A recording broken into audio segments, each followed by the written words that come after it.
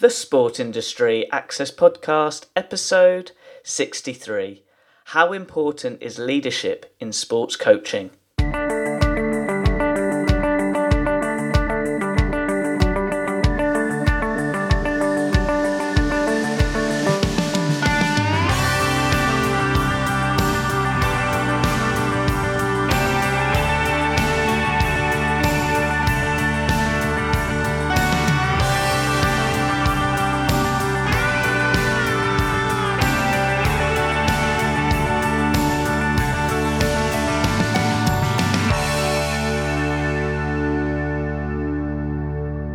Welcome to another episode of the Sport Industry Access Podcast.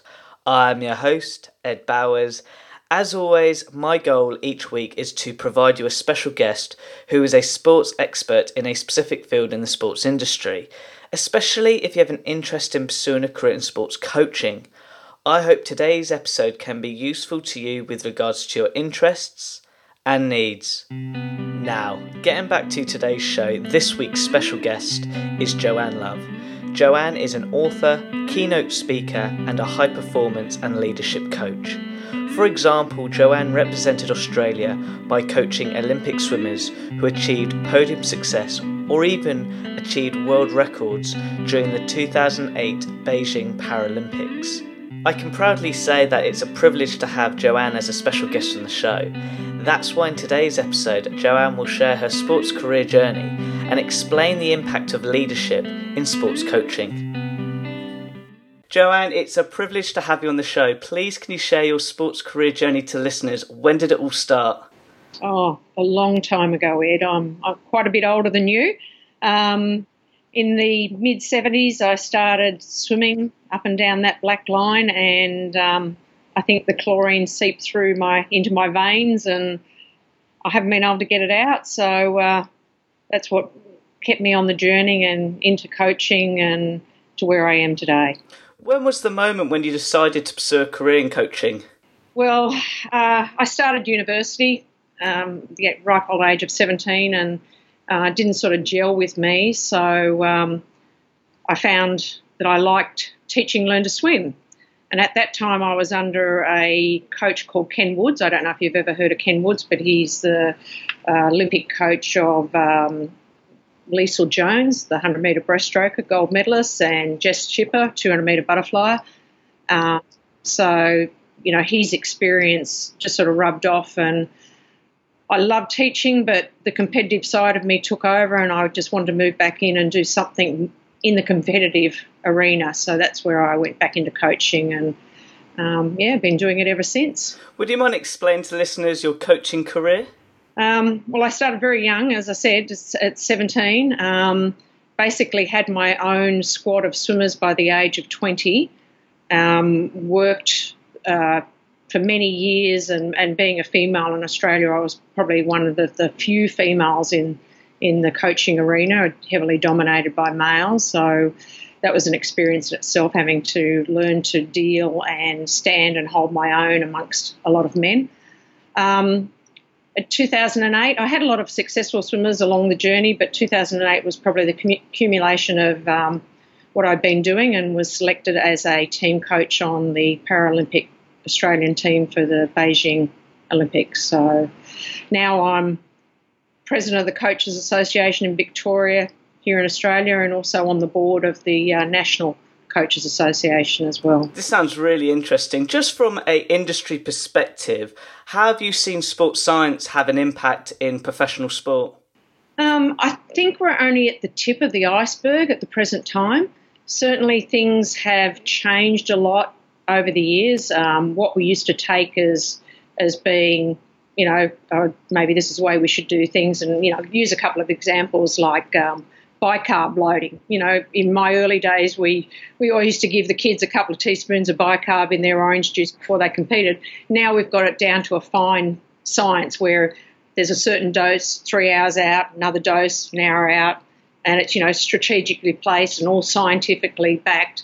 So we now have a lot of that science to provide and back up what we were doing. But I think there is just so much more that we don't know. And I think, if anything, coaches are lagging behind a little bit. Industry has become very innovative, and I still think coaches need to grasp the bull by the horns and become a little bit more innovative as well and move forward. How about the mental side with regards to sports psychology? Do you think that has more of a role now in coaching? Oh, definitely. And that's probably the greatest untapped area in neuroscience and all the neurotransmitters and how we can, just little things can affect an athlete's performance. And we need to learn to, one, as a coach, use those things with our athletes. But, there's still so much we just don't know yet. And that's what I'm saying. I think we've just hit the tip of the iceberg. And I think that psychology is the last frontier. We've done a lot of the, technical side of things. We've done a lot of the physical training, but we haven't done any of the mental skills yet. So I think there's a lot to go with that. I think it's really exciting for the sports industry. Just relating to today's main topic, how important is leadership in sports coaching? Oh, look, so much. And I'll use an example here of Roger Federer. A lot of people don't know that he was once in his younger years a bad boy. We all know about Nick Kyrgios now being, the bad boy of tennis, but Federer used to throw his racket around and was just as bad. But he was very lucky to be taken under the wings of an Australian tennis coach, actually, by the name of Peter Carter. And Peter was instrumental in changing Roger's persona. And I think if it wasn't for that influence, that leadership, we may not have the successful Roger Federer we've got today. So leadership is very important. I think we need to, again, evolve leadership. And that's probably, again, a frontier that needs changing in sport at the present time. From your experience, what core skills have helped you during your coaching career? Psychology, definitely. So what happened to me was I had a very successful athlete that I would rank, as good as Michael Phelps or Ian Thorpe. But one day at a swim meet, he turned around and said, "I can't do this anymore. The water's too blue." And I sort of went, "What? You've got to be kidding, what's wrong?" And I just went, I can't help him. I didn't know what to do. And that set me on a career of going back to uni, educating myself with psychology, and from there I've never stopped learning. And I believe that, formal education is great and it'll take you so far, but it's something you need to keep doing throughout your life. Just always have the mindset that you never know everything and keep learning. I think you've just highlighted a really good point, that learning is a factor I even do every day, and it's really important that we do keep discovering new things. Just touching back to your career now, what inspired you to set up your own company? The inspiration from the fact that, one, I'd let an athlete down, in that athlete in particular, that I couldn't help him. And I thought, once I went back and did my psychology degree, I went, gee, there's so much that I know now that I could have done differently to help my athlete. So what could I do for other coaches? So now, I work with other coaches in improving their performance. And in fact, I've been working with English athletics and won't name names, but there was one coach in particular that thought he was doing a fantastic job and very confident. And I spoke to the athlete and she said, I just can't have him at competitions. His nervousness affects me and I don't perform well. And when I spoke to the coach, she's like, no, I'm fine. And we were in a group with a group of people and they're like, no, you're so nervous. And he's like, no, I'm not. And it's, just these little things that people don't realise that they influence other people. Once this coach soon recognised that he had some issues and worked to resolve those issues, that athlete went from being ranked 30th in the world to 5th in the world. So that's just, in 12 months' time, the difference it can make. And just we don't recognise those little things can affect our athletes and their performance. Would you mind explaining to listeners what your website is all about? Basically, my website's just about helping people with, there's a lot of free stuff on my website about self-confidence, how to overcome that, how to improve leadership. There's, plenty of blogs on it, but it also gives information about some of the workshops I do. So various workshops from helping coaches perform better, through to helping athletes learn about self-confidence and anxiety. And I also work with the relationship between parents and coaches and athletes, and I think that's a really important area. Well, it is in Australia anyway. Sometimes the values that coaches have and parents have are two different things, and when there's misalignment, just like a marriage, if it's misaligned, it doesn't work. And I think that's something that we need to work with all stakeholders to ensure that everybody's on the same page. Just out of interest, what have you been up to recently? Well, actually, I just come back from a holiday, but no, I've been, travelling a fair bit. As I said, I do some work for English athletics, but I work with a lot of sporting organisations in Australia, so swimming generally, but I seem to be branching more into athletics and ice skating, but I do work with school groups as well, and it's interesting because what I actually talk about in sport is relevant to also students going through that exam period where they get nervous and they don't know how to recognise it or do anything about it. So it's exactly the same whether it's sport or whether it's exams. It's the same process, and becoming aware of those influences and what you can do to perform better in the long run. Out of interest, what have you enjoyed the most from your career so far? Look, I just love seeing athletes perform well, whether it's winning or losing. You know, if they walk away and they're happy with their performance, I think that's great. I love to see everybody performing at their best. I think that the skills that we as coaches teach our athletes are some of the best skills in the world. They're life skills. And I believe that we probably influence children more than anybody else in the world. You know, it's teachers, it's their coaches that do that. Now with our parents that, work so many hours, they're not getting that association that we can bring to them. And I just think we can make a difference in the kids' lives, and we need to look at some of the things that we do, leadership in particular. It used to be, my way or the highway type process. In Australia, we look at Percy Cerruti. I don't know if you know who he was, but he was Herb Elliott's coach. And Herb Elliott was, the 1,500-metre champion for years and years and years. And it was like, you do what I say. You don't do this, you don't do that, you don't do, these things. Nowadays, leadership is a partnership.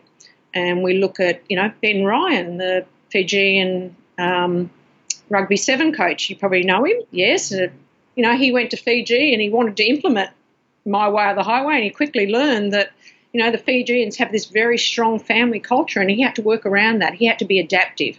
And, it's a partnership now. As leadership in coaching or sporting organisations, we've got to learn to evolve, and we've got to learn to adapt in leadership. Absolutely. I actually interviewed Chris Cracknell, who was his second-hand man when he was working in Fiji. And I feel like we're at a great stage of this interview where I'd like to finish with an inspirational question. What advice would you give to university sports students who want to pursue a career in coaching? I'll just go for it. I always believe, and one thing I always say is, dream big. Eddie the Eagle, he dreamed so big and he got there. And I think that, if you want to do something and you're very positive about what you want to do, you'll get there.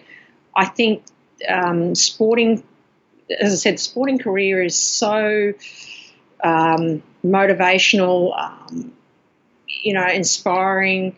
It has so many benefits. It's so rewarding. To me, there's nothing better.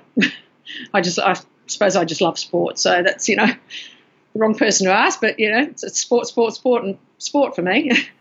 I could definitely hear the passion, and what a great piece of advice. Dreaming big is something I'm trying to apply in this podcast journey. How can people interact with you? Yeah, through my website, please. My Instagram account is Joanne_Love7, and there's always motivational quotes on that, and applying it to athletes. So you'll see some of the early posts if you want to look on how, for example, dedication or performance, how certain athletes have used certain values to drive them in their performances. Twitter, Love_J7, so it's just the opposite, and also my Facebook page, Joanne Love. So, please hook on, or, if you want to go on my webpage, joannelove.com, there's a contact page if you want to ask questions or any of those sources. If you want to ask a question, I'm happy to answer any of them. That is great. To all the listeners listening in, all those links will be on my website relating to this blog post. Joanne, it's been an absolute pleasure speaking with you today. Thank you very much. Thank you, Ed. What a fascinating interview by Joanne.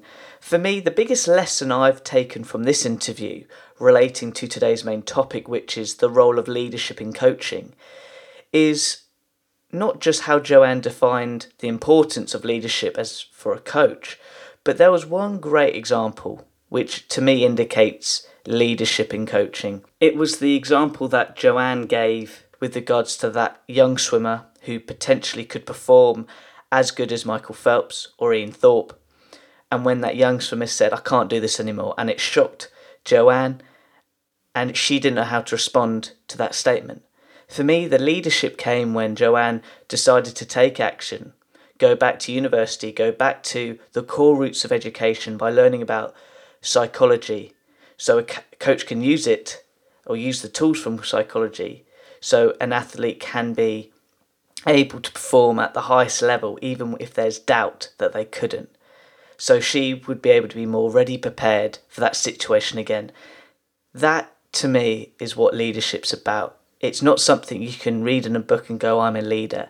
It's the actions you take that make you stand out so you're prepared for any situation that comes your way, and having the ability to almost take rejection or even go through adversity as well, where you can almost admit your mistakes but use those mistakes as a learning experience. And for me, from this interview, that is the core essence what leadership is about, and for me that is what I learned the most, and hopefully you have with regards to Joanne's career journey. Now, if this is something you want to do as a career path by being a sports coach, it doesn't matter what sport, it doesn't matter what level, I highly recommend you going to Joanne's website, where there's some great resources and articles where you can get inspiration from, which you can put into practice. And most of all, the best advice I can give is go out there and give it a go. And good luck. Now, as always, at the end of each interview, I like to finish with an inspirational quote from my special guest, so you can discover your career journey in the sports industry by taking action. Joanne said, "A formal education is great and it will take you so far, but it's something you keep doing throughout your life. Always have that mindset that you don't know everything and keep learning."